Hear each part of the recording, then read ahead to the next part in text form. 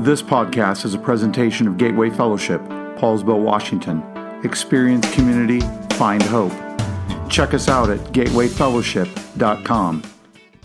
Well, I'm glad you're here. Glad that we're able to be a part of where you are. That we can all be together and worship the Lord. You know, I truly do count it as a wonderful thing that you would choose to take time to say, God, you're this important to me that I'm going to take time out of my life and set it aside to have a ritual, to have a rhythm in my life to meet with you. Whether it's coming together in this space or online, is saying like, I'm going to dedicate time to do this. And I really do count that as an honor to the Lord. And so it's just great to have you here and be a part this morning. As I was preparing for this week, I found myself caught up in something. I don't know if you've experienced this before, but have you ever found yourself realizing you're in the midst of doing something that's absolutely meaningless? Has that ever happened for you before? I just saw a look on someone's face like, absolutely. I found myself in a spot like I awakened myself realizing that I was one time just doing this. And it came to me like, what have I been doing, and how long have I been doing that? Like, how long have I literally been sitting here doing that? And it just dawned on me, like, I've spent so much time, I'm sitting on YouTube, not even watching something on YouTube, I'm spending time just scrolling through, trying to find something to watch. I mean, like, how much of my life is wasted on actually just finding something to watch? Have you considered that before? You know, I actually looked this up. I was just intrigued to find out, like, what does this mean? What do Americans do? How much time do they spend looking for something? Now, hoping, like, I'm not alone in this. Is anybody? Yeah, everybody else flip the phone. Okay, so I'm talking to, yes, you can, I see that hand even online. Just, it happens to us. So here's the deal. There's a report that came out, and it told us how much time we spend scrolling through, if you're like a Netflix person, a Hulu Plus or Disney Plus, one of those movie sites where you're looking for something, Prime. Any guesses how much time we take not watching something, just trying to find something? Any guesses? 20 minutes? 2 hours a week? Is that what I heard? 2 hours a week? Okay. Anyone else? Online, I want to encourage you, go ahead and type in the chat what you might think it would be. Anybody else want to offer a guess? What was that? Anyone else?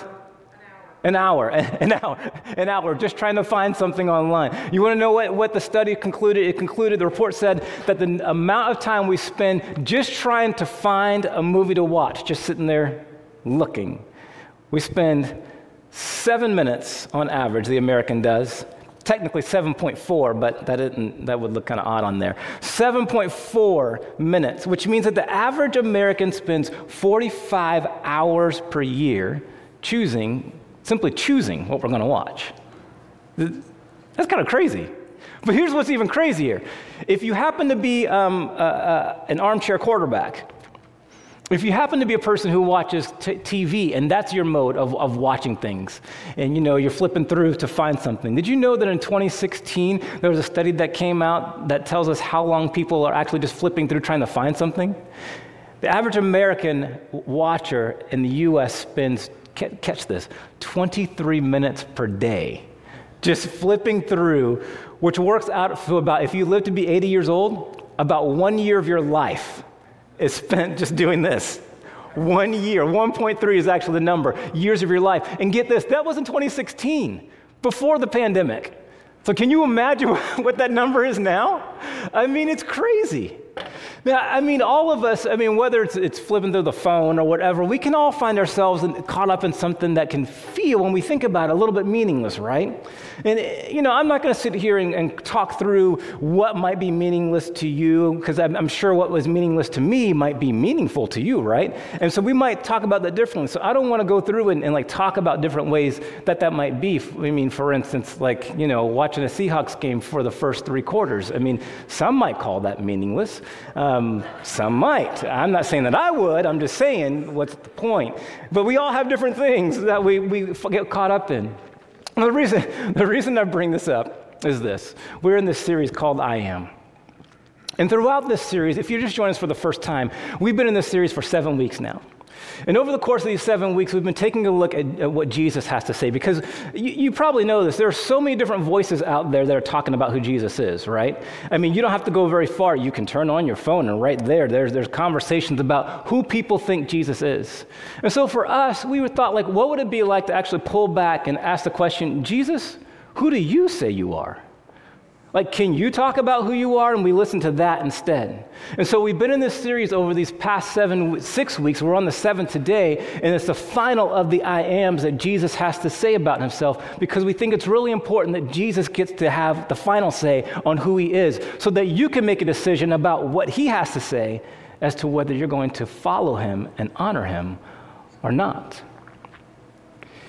You know, this is such an important thing for us to engage. I mean, can you imagine being at the end of your life and you get to the end and as you reflect over your life, I think one of the last places we want to be is thinking, wow, I wasted my life on something that was meaningless. I don't think any of us want to be there. I think, in fact, instead, we all want to be in a spot where we get to the end and we're saying, my life was filled full of meaning. It was full of hope. I was connected to something that actually made a difference in this world. I think that's the way we want to live our lives. And I think that's the way that the disciples found themselves. These guys who were following Jesus, I think that's why they gave up their fishing jobs and joined Jesus, because they wanted to experience a meaningfulness in their life that they hadn't experienced before. And so they found themselves hanging out with Jesus. I don't know if you know this, but around 2,000 years ago, on the other side of the globe, if you're in the U.S., if you happen to be someplace else in the world, it might not be, but in Jerusalem, about 2,000 years ago, there was a temple. And that temple it was so intricate. And the way that the Israelites and the people of that time made temples, there was so much meaning and symbolism and just the grandeur and the beauty of the things, the way that they made things of gold and silver and bronze. It was just beautiful, the way that they invested in their temple. And one of the things, if you happen to be walking through the temple, one of the things that you would see are these huge columns. And on these columns, there would be these vines that were wrapping around the columns, and it would wrap up above, and then it would wrap down to the bottom, these vines with grape clusters on them. These vines in these columns were right in front of a door that would be the entrance into what the people understood to be the presence of God. Those vines were there. And those vines, when people saw them, it told a story. They saw the vines and it connected with them the story of the people of Israel, in fact. And the way that the story of the people of Israel goes is, well, there's a psalmist who gives us a sneak peek into how it began. And what the psalmist says is this. It says, "You brought us up from Egypt like a grapevine. You drove away the pagan nations and transplanted us into your land." The psalmist tries to capture the way in which God was intervening with his people. It was like they were like a grapevine. And it was like God took them out of Egypt, transplanted them, and placed them in Jerusalem, a land that he had in store for them, that he had planned for them.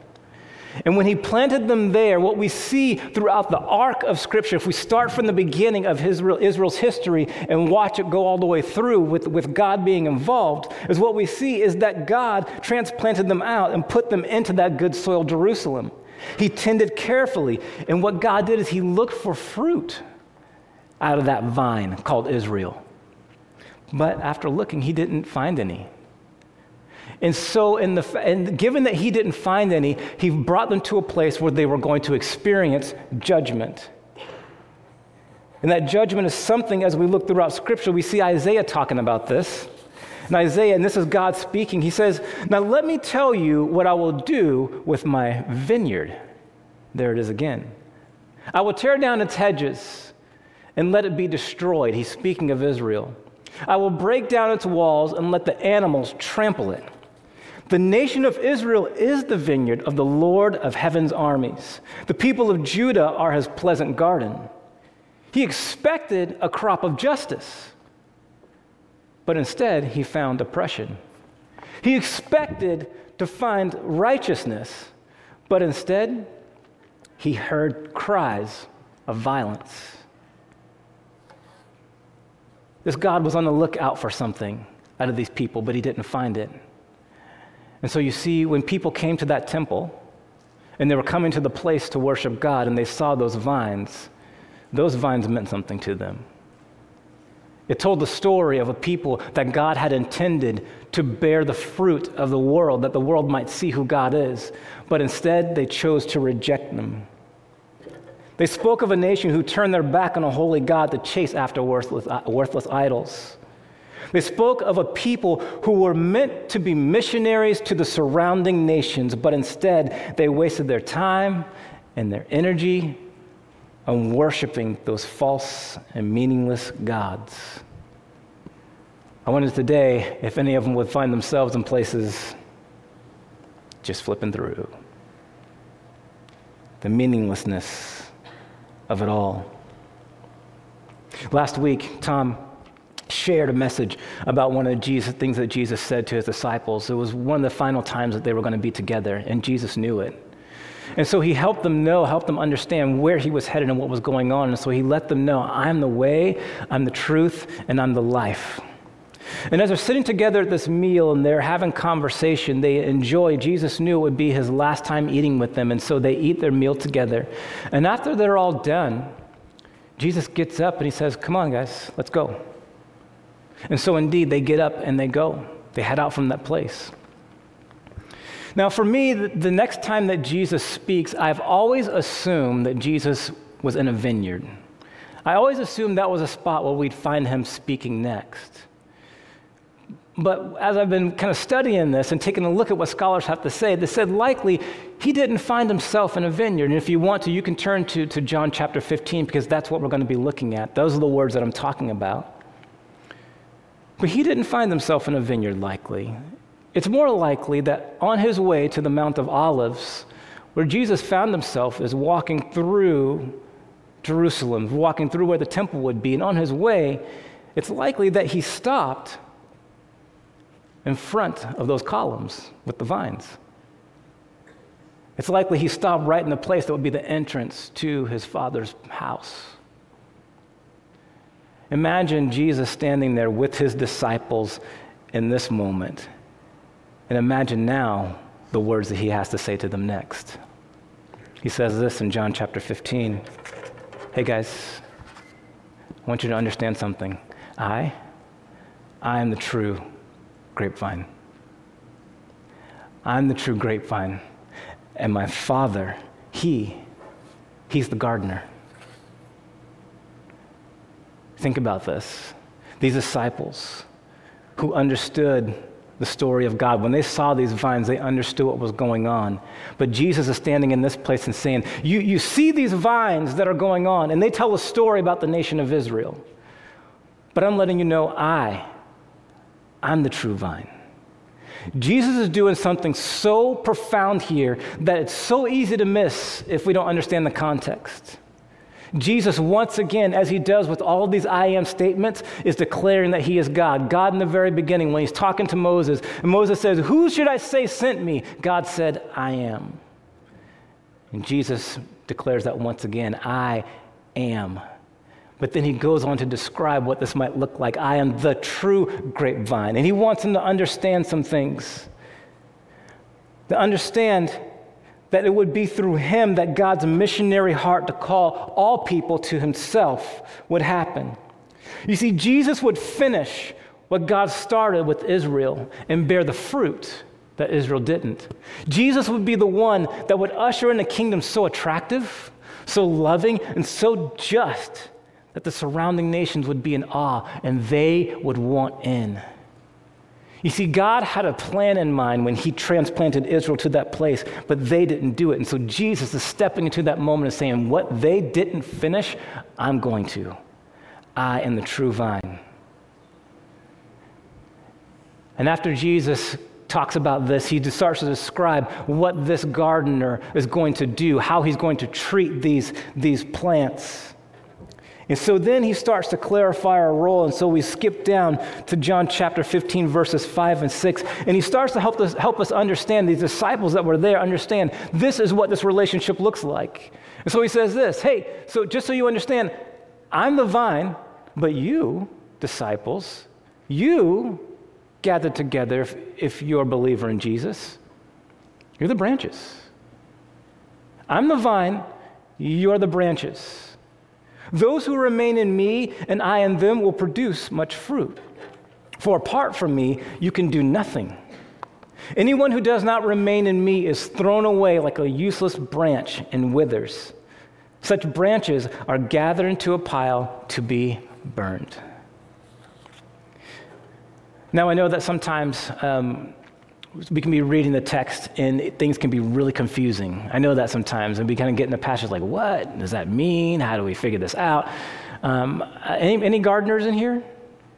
Any gardeners? I saw one nod. Yes. Okay. Yeah. So some of us garden. Yeah. Any people say like I dabble with gardening things? That's maybe more. Okay. That's like that's where I'm at, right? Yeah. So and maybe for those of you online, maybe you're gardeners too. You can put that in the chat. I know that for me, I fancy myself a gardener. I like to use the word that at this time of year. I like, hey, hun, I'm bringing in the harvest of whatever it is that I planted. But this year I took a break. This year, I decided I'm going to let the land go fallow. I just want to be biblical. And after 7 years, no, it's not that. Really what it is, I'm way too busy and I don't have time for the garden this year. So it just took a year off. And that's just kind of the way that it went this year. But you don't need to be a gardener. You can just walk by a plant, walk by a tree. And what Jesus is saying, it makes sense. Like you can get that just by looking at it. It's not deep insight here. He's making it clear. Hey, I'm the vine. In other words, I'm the source of life. If you're looking for meaning, I'm the place you find it. Which means, and if you are the branches, that means you can't have any life apart from me. You are dependent on me. Let's just make that really clear. And I also want to make it really clear is that if you're not connected to me, you get cut off and you will experience judgment as a result. Now, I told you that I did take the year off, and I was committed to it, and I was very committed to it. It was awesome. I did not touch my yard very much this year at all. And so it got to the point that I actually have a little grapevine trellis on the side of our yard. It's between our house and the neighbors. And one of the poles was actually starting to fall over. It was just, the bottom had rotted out, and so it was just starting to fall. And over the course of the summer, it just kept doing this, just tilting over more and more and more. My neighbor came out one time in the middle of summer. He's like, hey, Mario, do you know that your trellis, your pole's falling? And I said, yep. And I am committed to a year of not gardening, so I'm not touching it. And so it's like, all right, dude, whatever. And so it just continued to fall. And eventually, it fell to a spot where it was about to hit the ground. So I decided, given that it's going to rain, it's finally starting to rain this week. Last week, I finally went out and started to take care of it. And I put back up the pole, and after 30 million trips to Home Depot, got it back up again. How many of you know what I'm talking about? So got it back up. But the deal was in order to even start to work on this thing, that meant that I had to actually start to cut away some of the branches in order to get to it. And the branches started to pile up on the side. Any guesses what I did with those branches? No, I didn't burn them. The burn ban's on. I didn't burn them. I mean, come on. I'm a good citizen. I didn't burn them. I have a yard waste bin. And I tossed them into, you were trying to catch me, I know that. I put them into the yard waste bin. Like I wasn't going to graft them back in. I was done with them. I put them in a pile, and I didn't burn them. I put them in the yard waste bin. I put them in the yard waste bin, of course, right? They weren't able to be used. And so Jesus is making some things very clear here. One, I'm the vine, you're the branches. That's the way this relationship works. And two, it's really important for you. You might want to consider avoiding judgment. Like that's not a good way to live life.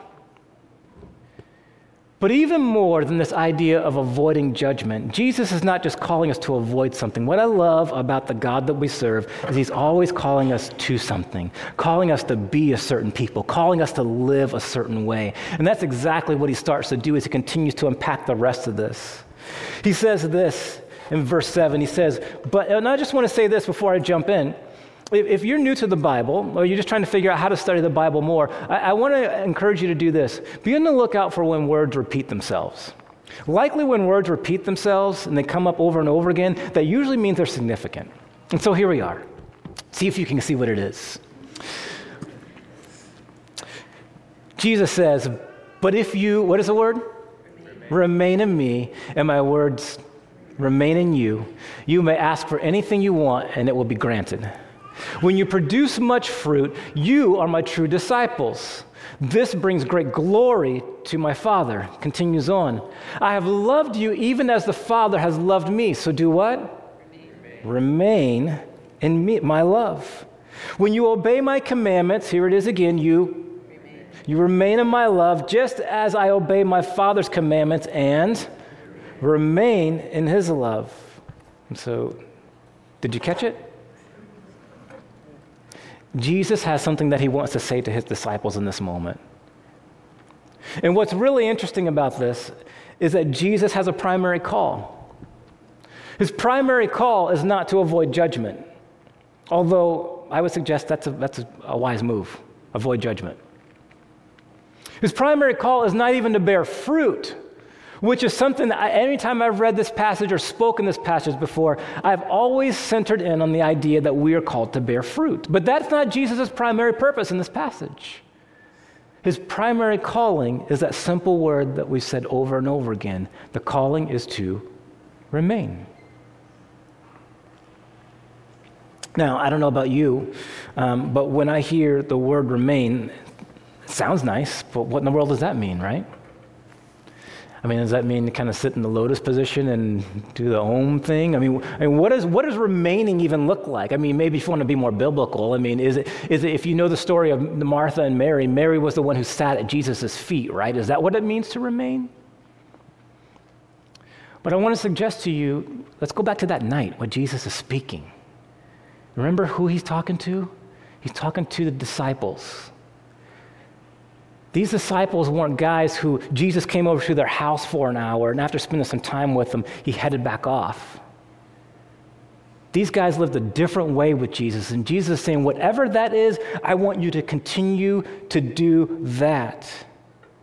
And so Jesus, this is where this kind of vine branch analogy, this idea of just sitting there and remaining, kind of like a branch that just sits there and remains on a vine, that's where it kind of comes to an end. Jesus knows that he has to unpack what it means to remain. And so he goes on and he says this, when you obey my commandments, you remain in my love, just as I obey my Father's commandments and remain in his love. If you want to know what it looks like to remain, then we got to look at Jesus. And what Jesus is making clear is that remaining in him, catch this, is less about passively sitting at Jesus' feet and more about a consistent heart of devotion that actively lives a life of obedience to his word. It's about a life a heartbeat that says, yes, God, I'm about you. I'm consistently about you, and I'm actively living out, and I'm hearing your word, and I'm obeying it. St. Augustine says it in this way, and I kind of paraphrase it because there was a lot of these and thous and thuses in it, and I thought you wouldn't want to hear those. So I'm giving you this version. It says, it's as if Jesus said, don't think that you can remain in my love if you don't keep my commandments. Because remaining only happens if you have kept my commandments. In other words, it will be made apparent that you remain in my love if you keep my commandments. So don't deceive yourselves by saying that you love him if you don't keep his commandments. You see, we love him to the same degree as we keep his commandments. And the less we keep them, the less we love. That's a profound statement. You see, Jesus wants to make it clear about how it is that we're supposed to be in relationship. Between us and the Father, what obedience looks like. You see, it's because Jesus loved the Father that he obeyed the Father. Jesus didn't obey the Father to gain the Father's love. Jesus knew that he was already loved by the Father. And so he obeyed him. And so this begs some questions that I want to move us towards as we're preparing to close this morning. First question is this. Are you listening to God's word? Do you know his commandments? Do you even know what they are? If not, the starting place is this: get in God's word. If you don't have a Bible, we have one here for you. If you don't like paper, I encourage you, download the YouVersion app. You've got to be in a place in which you're taking in God's word to know his commandments. But then there's a follow-up question, isn't it? The question is, will you obey the things that you hear? Will you obey the things that you read? And I don't know about you, but I find it so much more doable to be in a spot where I'm constantly, consistently living out this life of Christ when I'm not doing it alone. And so that's why you do hear us talk about being in a group so often, because when you find yourself with a group of people who are moving towards Jesus together, there's this ability to challenge and call one another to life, to say, like, how are you doing with reading the scripture? How are you doing in your life? What's your relationship like with your wife, with your husband, with your friends? Are you consistently living out this life of Jesus? That's why we talk about groups so much. So maybe for you, 1, to choose to obey, 2, to find yourself in community where you can live that out together, where you can challenge one another in that. And so as we prepare to close this whole series on I Am, I just want us to consider God's heartbeat for humanity. God's heartbeat was that all people would be drawn to him. God's heartbeat was one in which he would plant a people, a nation, a kingdom of people who would bear the fruit of who Christ is in the world in such a way that the people would see the fruit and they would come and taste and see that the Lord is good. And they would want to be a part of that faith community, a part of that kingdom, a part of that nation that is honoring God. Israel didn't do it. Jesus fulfilled it. He is now the vine, and we are the branches. It's through the life of God, the life of Christ being lived through us, that fruit should be born so that the world would see and taste and see that the Lord is good. That's God's heartbeat from the very beginning of Scripture, and he will fulfill it. The question is, will we be a part of it? We all have a choice, don't we? And so as I was thinking about our time together in which we'll respond, I was just thinking about places that we might be. And I just wondered, are you like the branch that is withered and cut off because of disobedience? See, the good news is this: if you are, the gardener knows how to graft you back in. He knows how to connect you. Are you like the branch that's bearing no fruit? Maybe you're filled full of leaves. Maybe you're doing a ton of stuff, but none of it has the fruit of the kingdom connected to it. It's good, but it's not kingdom fruit. If so, the question becomes, what needs to adjust in your life so that you can start? I know that's the spot where I struggle the most. I do lots of stuff. How often is it kingdom stuff, though? That's the question that we have to wrestle with. For some of you, I wonder, are you like a branch that is actually bearing fruit? If so, I say, well done. Keep after it. And I want to encourage you to challenge you to go a step further, that you wouldn't just be winning souls, but that you would be discipling people so that their lives would also bear fruit. Not just about you winning them to Jesus, but that their lives would bear fruit as well. But then I was also wondering that maybe some of us, you would say, you know what, Mario?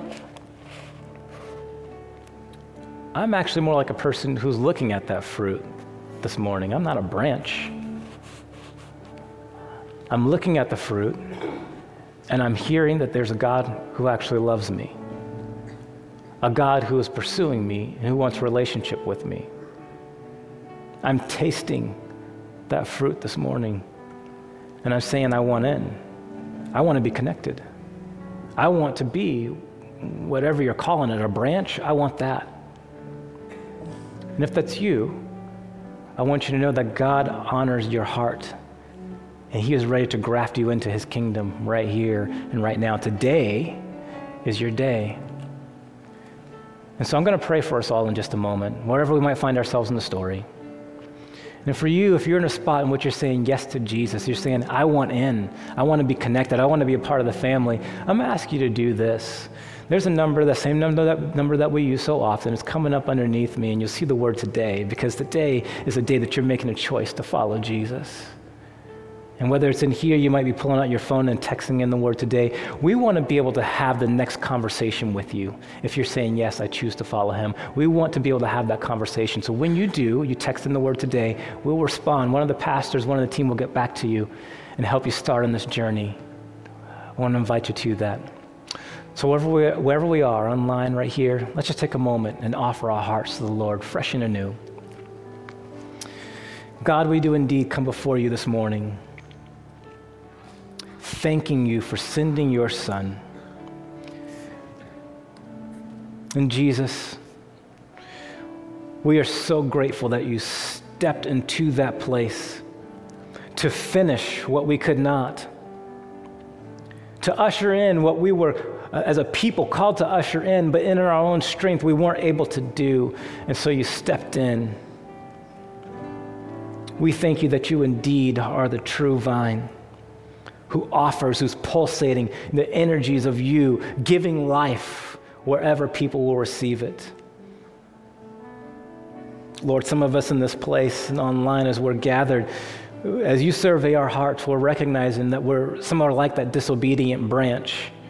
We're on the cusp of being cut off, or maybe we have been cut off, and we want to be grafted back in. We want to come back to you. We want to be obedient to you, whatever that might mean to us this morning. We're saying we're choosing to return to you. Some of us, Lord, as we just wrestle through the reality that we're caught up in a bunch of stuff, but none of them is kingdom-minded. We hear you, Holy Spirit, speaking to our hearts about the adjustments we need to make. Grant us the courage, Lord, to make those adjustments. We say yes to you.